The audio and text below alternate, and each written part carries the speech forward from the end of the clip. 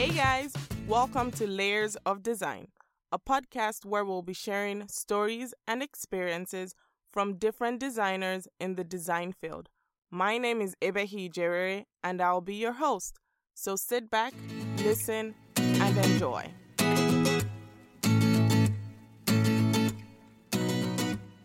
Hey guys, so welcome to the third episode of Layers of Design. Today I have a guest with me, a very, very dear friend. Her name is Valeria. She's a young, talented, beautiful designer. I've known her for like 8 years, pretty much my whole life, honestly. That sounds crazy. I know, it's a long time. And we went to school together. We had some design studios together. I invited her on this episode because I think she's had so many different experiences in the workplace, out of school and in school. And I think she'll be a great guest to talk and share her different experiences about design and the workplace. So let's get into it. Let's get started. So Valeria, tell us a bit about yourself. Okay. So my name is Valeria, as you know. I'm a designer. And I'm originally from Venezuela. I've been living in Miami for about 8 years. I moved here for school, and I really like living here. Also, I think I'm in love with design. I love anything that has to do with design, and I love creating things. I love making things, and despite all the hardships, I really love our profession. Yeah. You can say that again. Yeah. I think it's a profession where you really need to be. You need to be in love with it. And I don't think that most people are. And that's a little sad because the hardships are a lot, and sometimes the cons are a lot more than the pros. Yep. But I can honestly say that if you take away all the little things that kind of get on our nerves and they kind of make us mad every day. But if you take all of that away, I think I would be perfectly happy. Yeah, there's something about creating and seeing your ideas come to life. Yes. It's pretty awesome. Beautiful. It is. Okay. What got you into design, or what got you into architecture? Well, that's hard to say. I think ever since I was a kid, I've always liked creating things, and I've always loved drawing. And I think that growing up, you hear that opinion that I think every architect has heard it before, where you say, "Oh, are you good at drawing and you're good at math? Then you should be an architect." And it's something that I heard really early on, and it kind of stuck with me because I had always loved drawing and I was pretty good at math. And I thought to myself, okay, well, that's a possibility. And then I think I must have been around 12 years old or so when my dad's boss invited us to his house for the day. And he was a very wealthy man. And he lived in a house here in Coconut Grove. And I remember going to this house, and it was just like, it changed me because it was one of those houses that are so different. And it was like a 3-story space with all of these natural stones and woods and materials. Ooh. And I remember arriving at the home, and it had like a Zen garden and these wooden ramps with like this grayed out ipe. And I just remember it in my head being like the most beautiful place. And he had like a little hut with a Buddha in it. And the pool was like made to look like a natural lagoon. And I was so mesmerized by the whole thing. Oh, wow. And I think that really marked me. Okay. Funny story about that. I was telling this story at work not too long ago. And I decided to ask my mom if she remembered where the house was because I currently work in Coconut Grove, and I thought maybe I can drive by and check out like what my inspiration was. And so my mom is a realtor, and she was able to look up the house, and and I didn't have to go to it because on the realtor website you can see all these photos. I need to see that. My mom sent me the link, and I opened up, and girl, it does not look anything like my I need to see this. Like, I remember it being this gorgeous space, and it's still so vivid in my mind. And I don't know if it's like these realtor photos are really, not very flattering. But overall, I mean, I have seen a million more beautiful spaces. But I think of it as, you know, it really marked me, and it just really matters of what it was like in my mind. And I still see it that way, even after seeing those horrible photos of it. It's your memories. They can't take away your memories. They can't take it away. It's so vivid. It's so vivid. But anyway, that and yeah, I think from there it just kind of evolved, and I did some traveling through Europe and saw some cathedrals and things, and thought about the impact that you can make into society and people, and how you can make people feel. And yeah. Okay. You said you love designing and creating and drawing. Do you still do a lot of like drawing and creating, I guess? I try to sketch as much as I can at work, because I think that's something that we don't do enough. So whenever there's even if the smallest exercise of like, oh, can you sketch this floor plan out, see if it works out, I like really like take out my markers and I get the trace paper and I really try to like stimulate that part of me, because I think it's all, you know, it's in us from school and from earlier. Definitely. And I really try to sketch a lot, and I'm working actually on some artwork for my apartment right now. And that's how I kind of keep that alive. I'm very intrigued, and I can't wait to see the artwork that you're working on.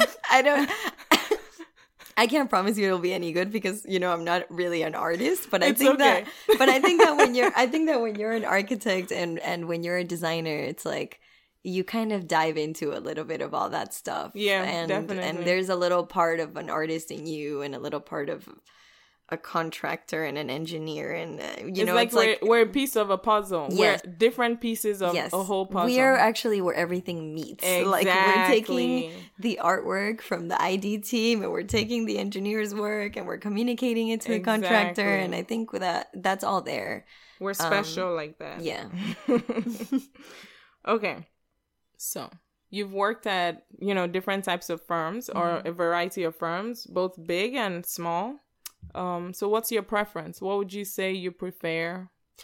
Well, I think it's hard to say what's a big firm and what's a small firm, because in Miami or anywhere really, you see some firms that are 3 people.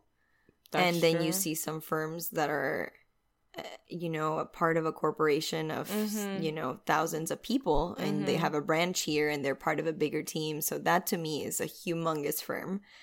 And that's almost like a monster firm to me. You know what I mean? And I've never worked at one of those before, but I've always been kind of at an in-between. Where it's so not, like a medium and small? Right. Okay. So I've worked at 4 different firms so far, and they've all been between 15 to 45 people.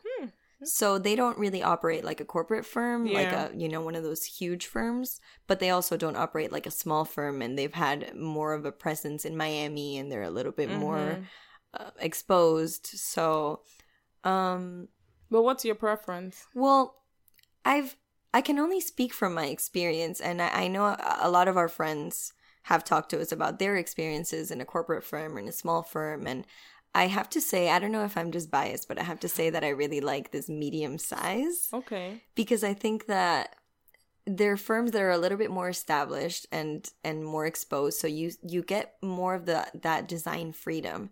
Because when you have a really small firm that doesn't really have the, you know, they don't have the exposure, they deal with clients that don't have as much money, so the design kind of lacks a little bit, and so on. And then you also have like the huge corporate firms that are dealing with these developers that dictate every move you make, and so you also don't have as much freedom. And I feel like I've actually gotten a good amount.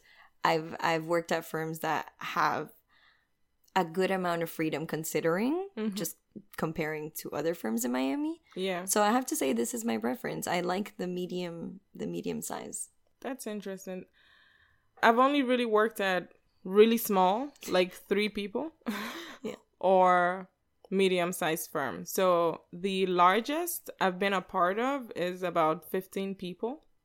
I definitely prefer the medium-sized firm so far. I mean, I've never tried a bigger corporation, but I don't think it's something I'm open to trying per se. But who knows, you know, I'm open to opportunities, so who knows. Right. For the medium-sized firm, I really enjoy it because you get to do so many different things. You know, you get to play so many different roles. I think that also depends on, of course, the firm you work at and the way they decide to structure, their firm itself. So tell me, what are some things that have stood out for you, or what stands out for you in a firm or in the workplace? Okay, so there are different things that I've learned with each firm, and there are different things that I like about each one. I don't like to focus on the negative because I think that there is no perfect firm out there. I know, and lately you've been going through this whole positive streak. Yes, yes. That's how I've been feeling lately. Like, I just need to keep the good vibes going. Like, that's my thing right now. Agreed. That's 2019 for me. Yes. Good vibes only. Me too. I've decided to just focus on the positive. So, things that I've learned from the firm. One of the firms that I worked at was extremely organized. And that's something that I actually haven't seen again since I've worked there. And I don't know if that has to do with the fact that they deal with larger scale projects, like high-end towers and hotels and things like that. But when I was working there as an intern during school, one of my main tasks was to keep track of the RFI log. Oh. So every time we would get an RFI, I would have to put it into this log, which was an Excel sheet, and it was extremely detailed. It had, when did it come in, who read it, who was copied on it, what was the first response, what was the second response, was it solved, was it closed out, and it, include sketches, include photos, like extremely detailed. And I remember thinking to myself, like, wow, this is a tedious amount of work just to see whether this wall is supposed to be cut back or not, or whether this pipe is supposed to be there or not. I mean, it's like, does this really have to be that big of a deal? But that's something that stuck with me, and it was that they were extremely anal about the way that these RFIs were organized, and also about how clean the files were, the CAD file, how everything had to be on the correct layer and everything had to be, and, or the ArchiCAD file. It's like I wasn't allowed to touch some things because I was an intern, and they actually set it up in ArchiCAD. You can block certain people from doing certain things. So, like, I couldn't even turn on a layer by myself. I feel like we need that in Revit. Yes, because some people can really mess things up. Oh, yeah. So, they were really strict. And I don't want to say organized because I think every architecture firm is disorganized in its own way. Okay, yeah. I thought you were going to say it's organized. But out of all the firms that I've been at, that has been the most organized that I've seen. So that's something that really stuck with me. And then from another firm, I would say what stuck out, I worked there for a short period of time, but something that really stuck with me is that they had a very strong female principal. Yes. It was awesome. Was it her firm or she? Yes, it was her firm. And I met her. She was great. She was great. I really wanted to stay at that firm, but another opportunity arose, and I always kind of feel like I should go back to it. It's funny, every time I'm in between jobs or something, I always feel like that would have been a good opportunity for me because she seemed just very strong, and I really liked that. And the firm was extremely established and had a really, really good portfolio. Also, that was the first time that I was exposed to interior design, really. Okay. And that's another passion of mine. That was a really good, that was something that stuck with me. And then other than that, another thing that has stuck with me from a different firm is the graphics, how important it is to brand yourself as a firm. If you want to be that kind of firm that people look up to and, they go on your website and they say, wow, like, how important it is for everything to be so specific and everything to be so precise, and this font has to be this way for a reason, and it has to be placed like this, and the photos have to be arranged this way. And I think that was that really stuck with me, and it makes me see things differently now for presentation. Like every presentation has to be, a specific way. Lastly, something else that has stuck with me is one of these firms taught me how important it is to be a well-rounded designer in everything, right? I went through a couple firms where I was doing specific tasks, And this firm taught me that you can do it all. So being the point person for engineers and for clients and for consultants, but also being that connect between the interior design and the landscape and putting it all together. And I think that that's what architecture is really about. And I think that if you're doing that, then you're doing it right. I actually think that's the point where I'm at right now. Like at a firm where they're trying to show us that you can do it all. If you're there, then you're doing it right. Right? And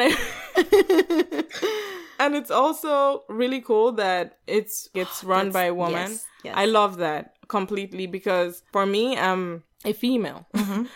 And it's really awesome seeing these women in power that motivate you. It's like seeing an actual role model, like you can do it, you know? For sure, yeah. In a profession that's so dominated by men. Yes. It's great to just see this woman that's doing everything, right?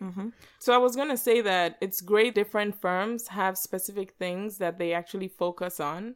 I feel if you perch on like different little firms, you kind of become like a well-rounded designer. What's your ideal workplace? What would you say it is? Okay, so I think that that's a trick question, Ebehi. Because it doesn't exist. That's a perfect answer. The perfect workplace does not exist. And that's not, I think that that's the reality of every single workplace. I don't think it's just our profession. But if you were to ask me exactly what my ideal thing is, I'm about to get very unrealistic because I'll tell you exactly Go what ahead, I would go want. for it. So one of the things is that something that you were talking about is being surrounded by strong female leads. Okay. And that's something that I think it's super important. And actually at my current workplace, I work with almost all women. That's great. It's actually, I mean, it's super rare, but it's a ratio of like 7-3 or something like that, and it's all women, and I love it. I think it's great to see women running things and working together, and that's something that really inspires me. And I think it inspires not just us, but you know, like the interns that come in and the people that get to know the firm and the clients and the GCs. They'll come in and they'll be in a meeting on a table with 4 other women, and you know, it's something that I think it's super progressive and futuristic and inspiring. I love it, so that's definitely on my list. I wonder if that's intimidating. I wonder too. To someone who's not always surrounded by female leads, especially in the design profession. Yeah. I think that for an old man, it's probably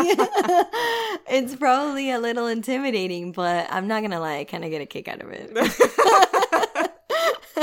So you were gonna say ideal workplace. Yes. Okay, so that's one thing. I think the older I get, the more I realize how important to me personally is like a work-life balance. I think it's really hard to find that, and it is. It's like it's just something that's very important to me. I know people that have no problem coming in every Saturday to work from 9 to 6, and that's something that to me is just like, if you could come in, do your 9 to 6 every day, be satisfied with the amount of work that you do and the quality of the work, and go home and be able to relax and spend time with your family and your friends, or do your side projects or your hobbies or whatever it is, that would be ideal to me. I do agree with you. There's definitely a need for that work-life balance.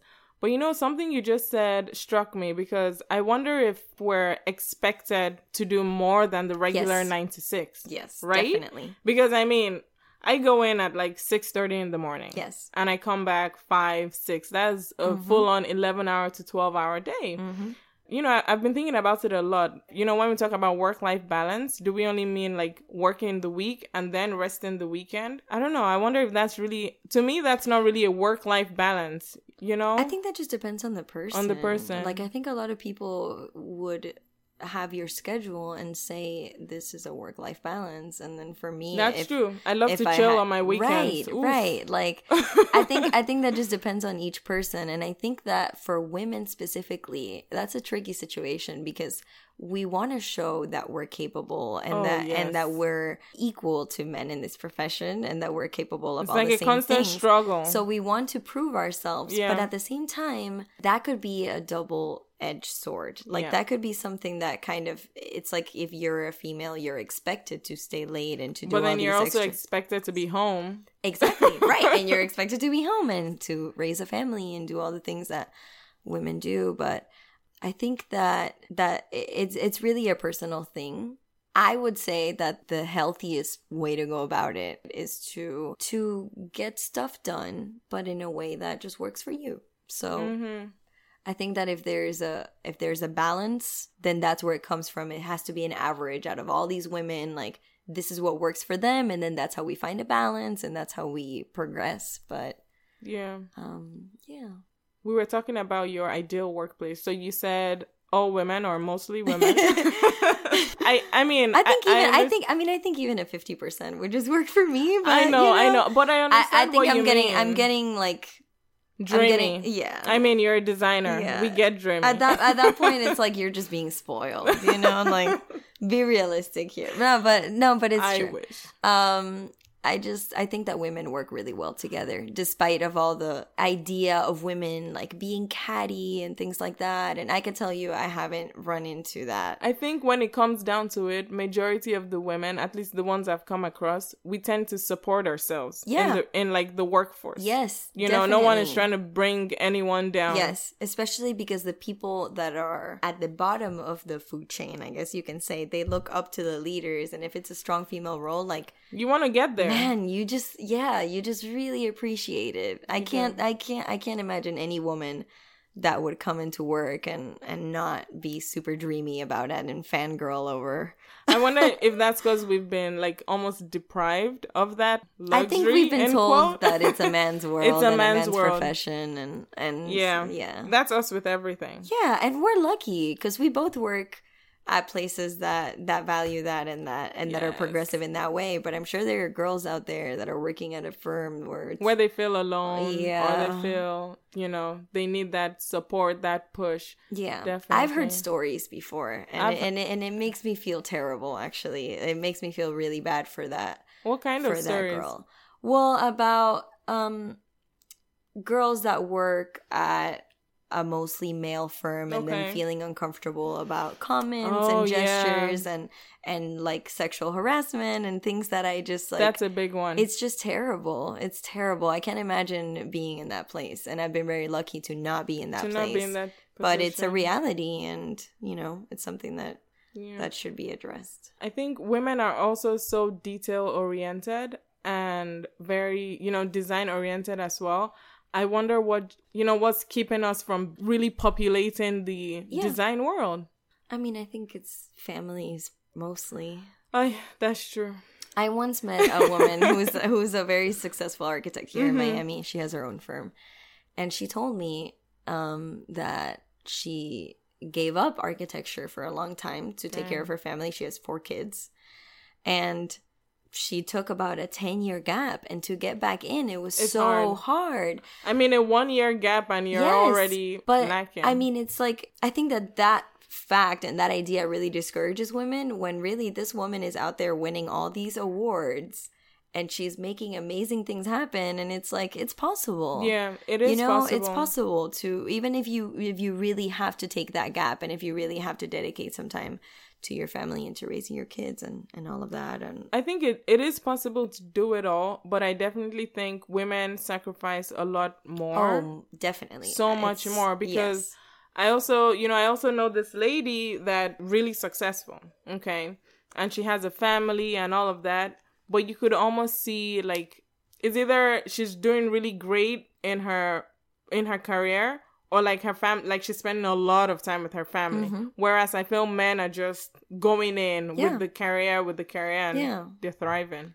It's crazy. I mean, I see so much guilt in my office from mothers. Yeah. And it's sad because they think like, oh, like I should be at home, or I should be there for this moment, or I should be...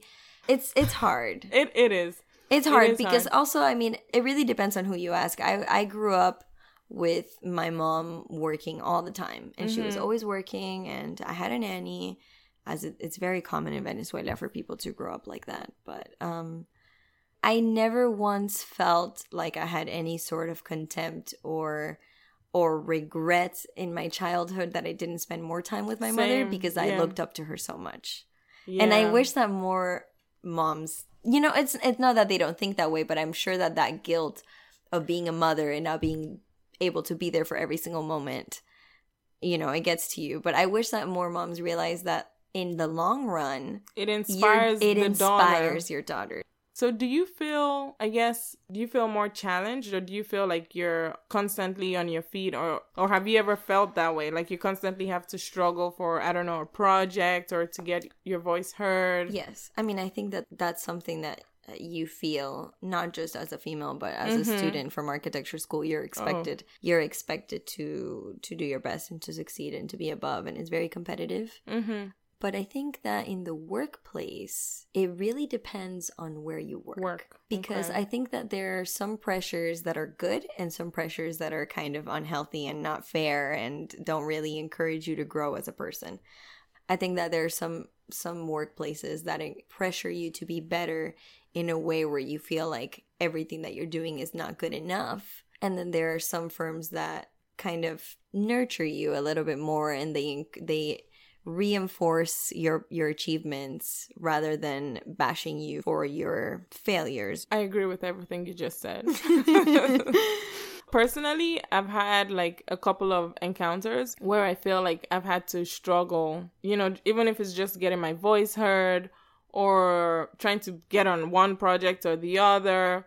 I personally think a lot of it was coming from maybe because I was the only female at the office. But I've taken all of that experience and I've seen how it helped me grow. And I do wish I had it like different, in the sense where they were trying to nurture me more than, I don't know if it was a tactic or if it was just how it was. They didn't really care about how any employee got ahead. So now when I think more about it, there's only so much you can do to think about it. Exactly. There's a point where you have to let it go. Of course. But I feel when I think back, I don't think it was necessarily anything targeted at me. I think it was just the way the firm was set up. Like, it wasn't a firm where they necessarily pushed employees, whereas there are other firms where they really encourage employees to step up and go, and they kind of almost spoon feed you. It was more of a firm where it was like, do what you want. Sure, here's a project. So, but the kind of person I am, or the kind of designer I am, I always tend to want to fight for something. Because to me, architecture is so special.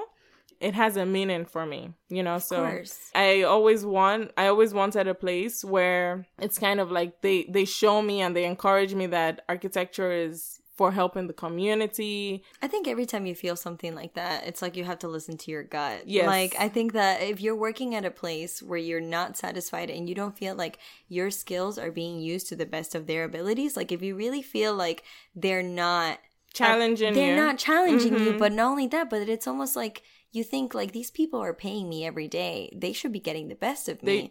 Then it's like, it's a lose-lose. It is. It's not just me not getting the experience that I should be getting and the growth that I should be getting, but it's also, you're not paying me to just sit here and not do everything that I'm capable of doing. Yeah, and sitting around, honestly, is tiring. Like 9 to 5, just sitting around doing almost nothing. No, I've been there before. Exhausting. I've been there before. And I think a lot of people, especially in their first jobs, have experienced that lack of trust and that sort of like busy work period, and it's awful. I mean, it's awful. And it's like, we just got a master's degree and we're capable of so much more. So much more. And if you really just challenged us, you would really get your money's worth. You know what I mean? Yeah. Oh yeah, definitely.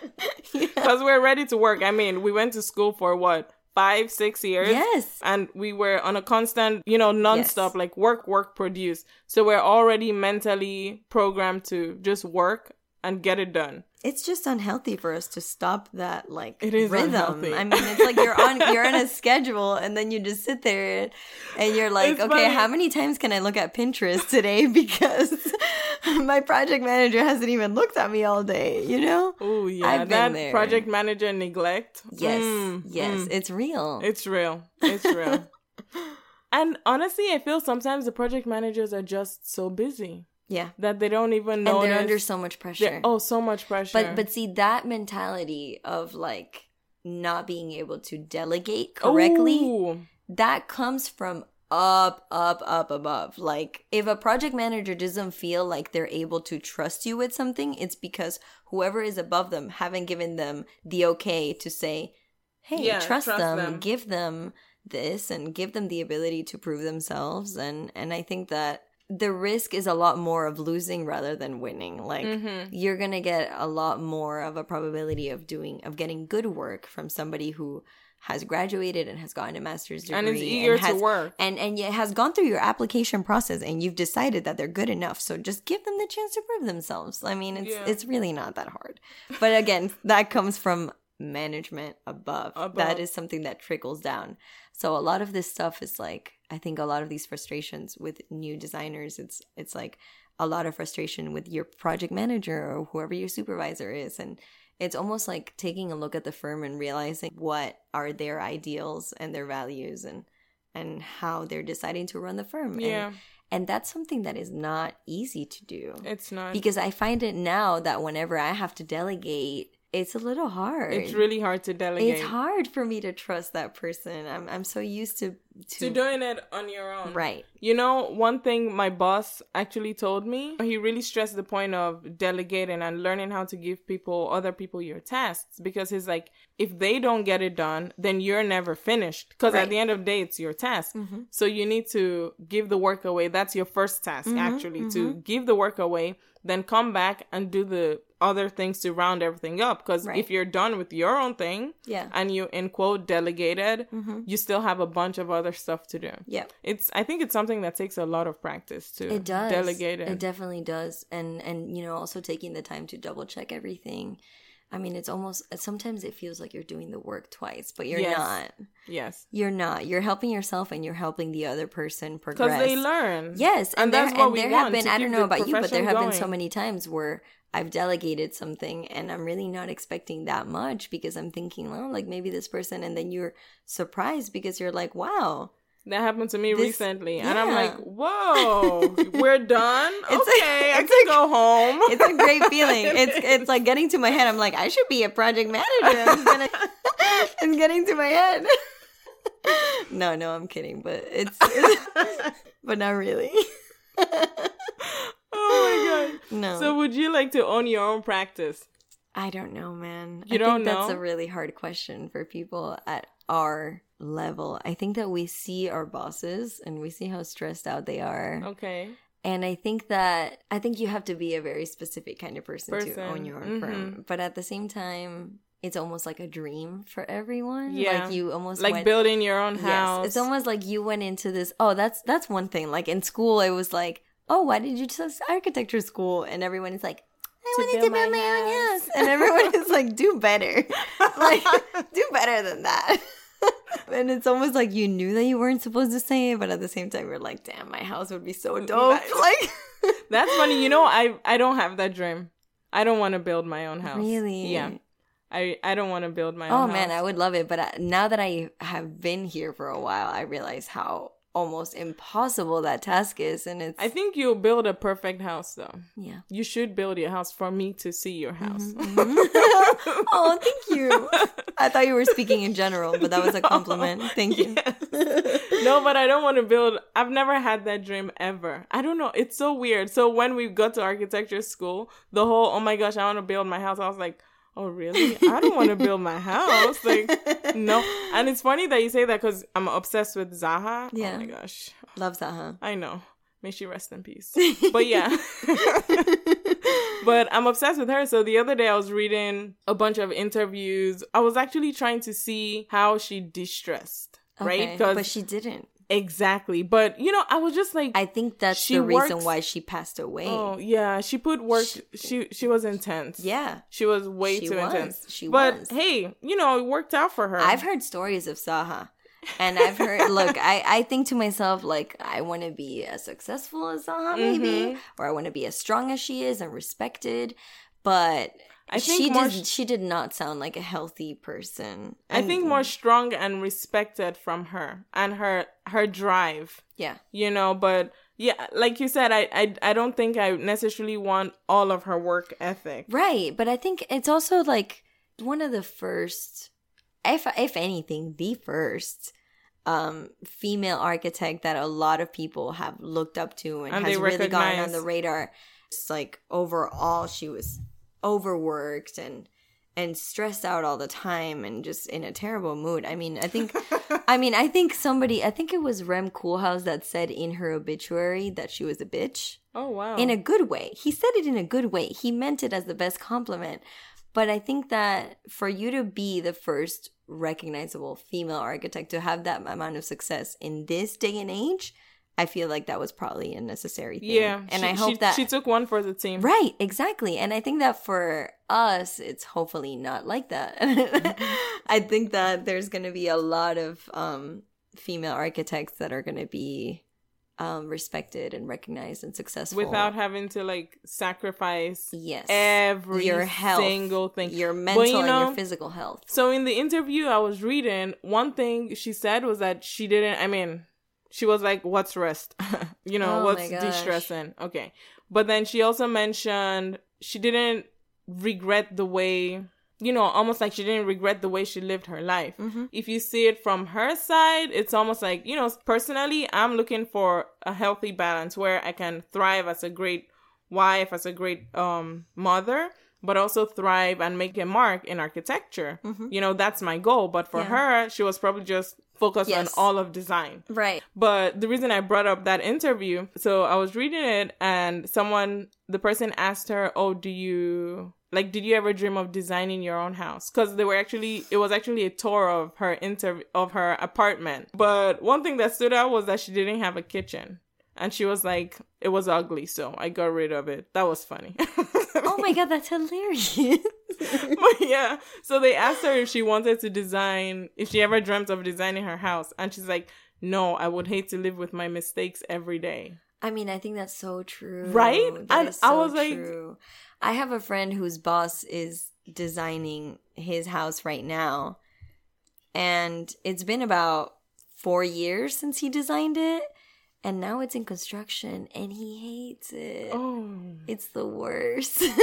But I think I get he doesn't hate it, but he says to himself like, I was in a different mindset. I was exactly and like indecisive almost. Like the year changes, the trends change. You're like, ooh, I want this. I think you have to be smart about it. I think that there are definitely ways to design something timeless. Yes, and I see what you're saying. Yeah, I think that you just have to be really, really careful that you're not following any trends. But then won't that almost take forever?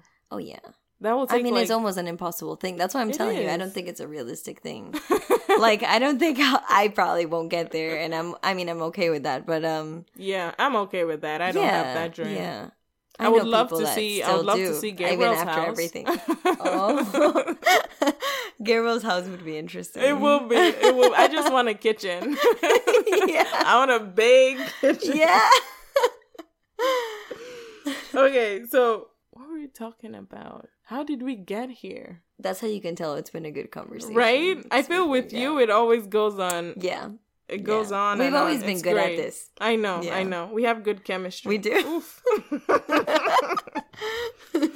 I think I was talking about your practice. The connection between designing my own house and the fact that I design other people's houses every day. Mm-hmm. I have to say, I do have a deep love for residential design. I know you do. I just love houses. I love how personal it is and the little details. I don't know if it's because I've had the most experience in residential homes, but I just feel like when you create these huge, condos and things, it's like impersonal. It's so impersonal, and you're assuming so much. And there's something really good about getting to know that person and making it work and designing a space that people feel happy in every day. Mm-hmm. But I think that that's something that I've always really liked. I think even from the moment that I started visualizing being an architect, I pictured creating I was really young. I pictured creating these little nooks where people would go in to read. And it was a special little place with a ladder or a secret room. Okay. I was always really into that. This is why I say I can't wait to see your house. I'm going to have a secret room for sure. Where we drink wine. I'm going to hide it from the city. No, it's not going to be on the plans. Okay. But we were talking about if you would have your own practice, but you said you're not sure. I'm not sure. I mean, I think that it's a lot of pressure, especially because today we've been talking about the perfect workplace. And I think it's a lot of pressure to have that many people's happiness under your umbrella. I was talking about that with a friend today. Think about it. Oh, you have gosh. to keep so many people happy, and it's just a lot of pressure. And I like to be well liked, you know? Like I'm not ready to be called a bitch. Yeah. I mean, to be honest, at this point, I take the bitch as a compliment. I take that as a compliment. But I don't want to be so responsible for so many people in that way. But when it comes to having the freedom of making my own spaces and creatively having that amount of freedom, then yes, I would love to. But I see the stress, and I see in this business how long it takes for you to be able to do that, and how long it takes to financially the freedom of doing that. And it's just hard. I feel like it's too hard. I don't know if I'm willing to dedicate my life to that. You know, that's a dream of mine. It all goes back to that work-life balance. The work-life balance. I want to have my own practice. I think I'm addicted to the stress. You are. I am. I don't know why. It's you can't sit around it's like just doing like the normal things people do. You gotta go above and beyond and do a podcast. It's just something about I know. It's like my little baby on the side. I love it. I love it. It's just something about always going. I don't know why. I think it's something that we can all expect from you, to be honest. Well, thank you. I will take that as a compliment because I'm addicted to the stress. Yes.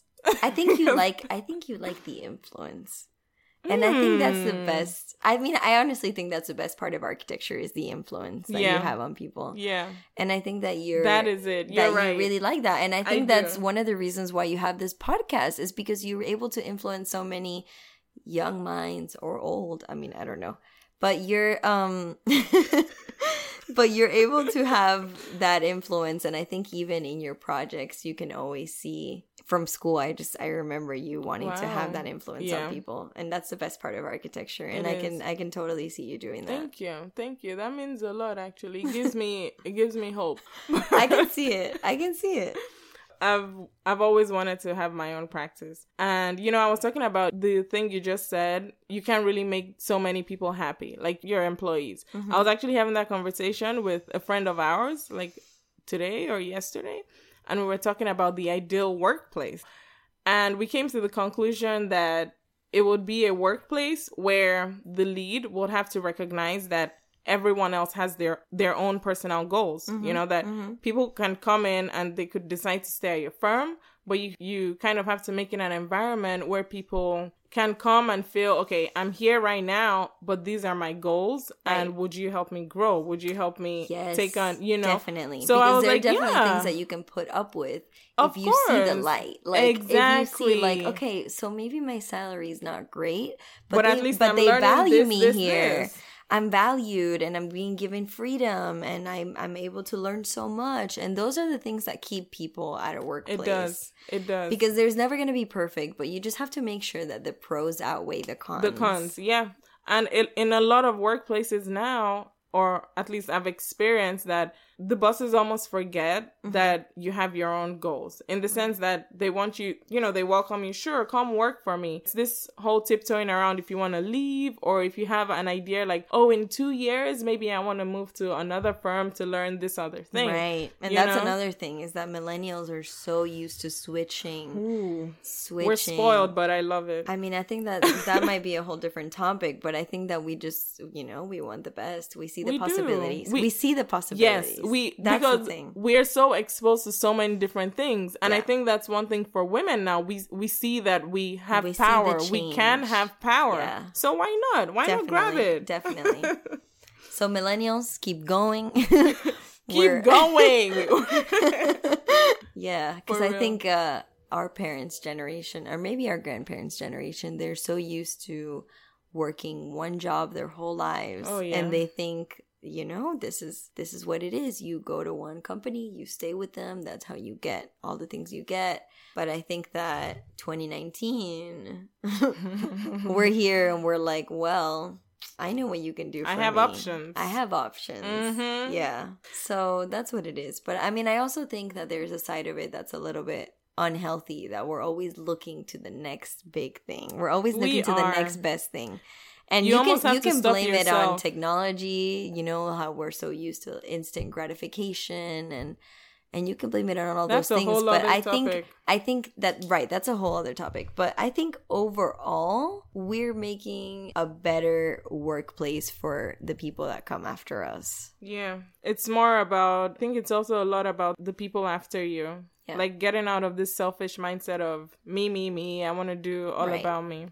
I just thought about something else that would be my ideal workplace. Okay, we never actually finished talking about your ideal workplace. I know, it's just such a hard question. Come on. It is. We're millennials, we want so much. We want everything. But something else that I think is super important, and I think it's something that there's a lot of hype about, but not a lot of action. Okay. Is about working at a firm that does a lot of green building. Yes. And sustainable buildings. Like, that is something that is it's so important to us in school. You know, that's like they drill it into our brains. We have like 3 sustainable courses and 2 sustainable studios. And it's like we're so drilled into it. And then when you come around to the workplace and your client is like, how much are these solar panels going to cost me? I mean, is it really going to? And you're like, okay, but you should. And it's like, I wish that it was taken more seriously. Yes. I think that there has to be a point where firms say, like, look, this is a hard no for me. Like, I need to make sure that this building is somewhat sustainable. I agree, but I think that also goes back to the manufacturers of these products. Like, they also need to be more. The products are out there. It's just they're not affordable. Exactly. That's it. Because, I mean, if the products are affordable, of course the clients are going to eat it up. Of course. Most clients want affordable, cheap. Yeah. Yeah. And then, I mean, this all goes into a much bigger problem about green being so expensive overall. Even recycling costs you money. And, I mean, it just sucks. But that's definitely an ideal thing. It's funny that you mentioned the whole firms not being sustainable and green. The other day I was thinking about how much paper we use up. Oh my god, you know, it makes me so anxious. I actually have a suspicion that my building is tricking us into thinking that they recycle when they don't. So we use so much paper, and ever since we moved into this brand new building, we're thinking like, okay, this building has got to recycle. It's a brand new building. And it's also, I'm actually living right now in a brand new building that doesn't successfully recycle. So, but anyway, so this building tells us for the longest time, look, we can't recycle right now. We have to wait for this. We have to wait for that because it's a new building. And then now they told us, okay, yeah, we're recycling. But we all have the suspicion that when they come and bag up the trash, that it all goes to the same place. No. I don't think they actually recycle. But we still like separate it. It's time to follow the truck. Yes. And I actually have a coworker who has been really great at kind of opening our eyes into, you know, like you go to the office and even when you go to the kitchen to have lunch, there's all this plasticware that you use and things. And she's actually really obsessive about it. And she has made everyone kind of like second guess it, and we've been getting like these little bamboo forks to like I want a bamboo fork. Yeah, they're actually not expensive. Like, I think that she has really helped to change our mindset on things, and I think that as architects we're responsible for that kind of thing. We are, to save the environment. And she's actually, you know, she told me the other day she's doing like a lunch and learn for the whole office where she's gonna like educate us on how we can be better at this, because I mean, there's just so much information out there that sometimes I feel like it's almost like it just blinds you almost, because there's so much that you need to, and there's so much new information that comes out every day that you feel like nothing you do is good enough for the environment. But there are definitely ways to help, and she has the answers, so she's gonna educate us. And you need to educate me after that. Yeah, I'll do that. But I think, but maybe you should be the person to educate the people at your workplace. Oh, You know, I try. I save the 11 by 17s and I'm like, reuse them Yes, for markups. yes, Why can't we reuse the 11 by 17s? Definitely. There is a little bin at my office that says reuse paper for It's at whenever my we're desk. doing a sketch. And no, she has it actually right next to the printer. Oh, I need to do that. And I think that whoever is listening, you know, you can be the person to educate your Do office it. about little things that you can do, like reusable paper. Whenever you print out, like your PM looks over it, does a couple red marks on it, and then you just throw it out. No, you Yep. can use that again, you know, and Use it for another red mark. Yes. Use it for another red mark. Yes, and there have been times in our office where a PM will get a set and then they're looking over it, and in the back of each page it's a completely different project, and they're like, what's this? And you're like, well, we're trying to be green.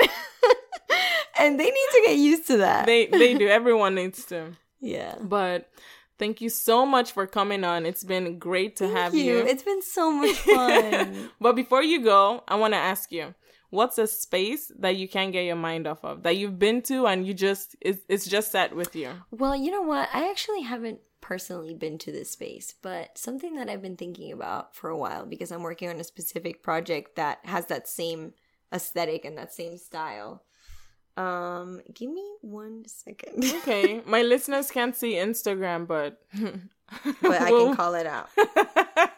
One of my coworkers actually showed me this space because she was looking at my SketchUp model and she was like, I was like, you know, I'm not sure about this metal roof, like this sort of style in Miami. I don't really know if it makes a lot of sense.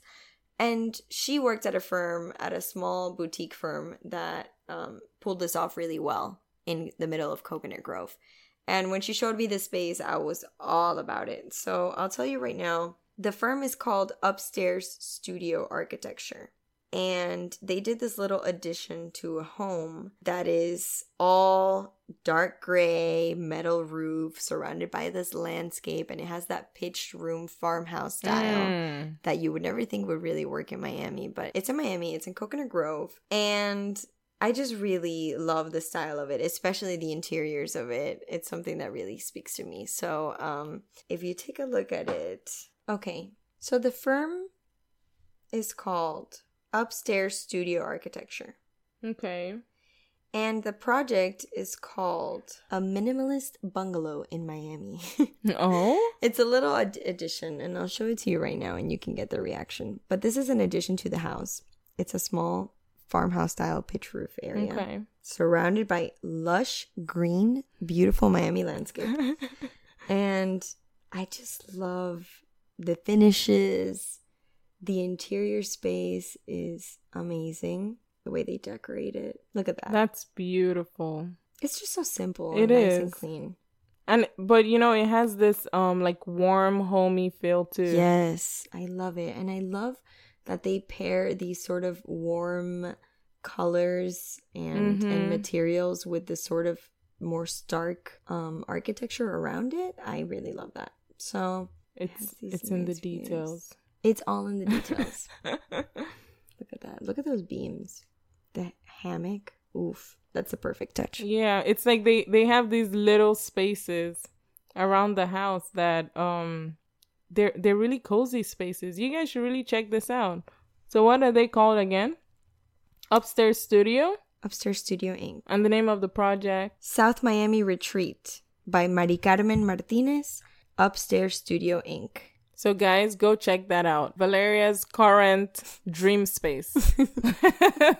Thank you so much for coming on. Thank you. It's been a pleasure having you. It's been an honor. Thank you guys for listening. I really appreciate every tune in, every like, share, and comment. Talk to you soon.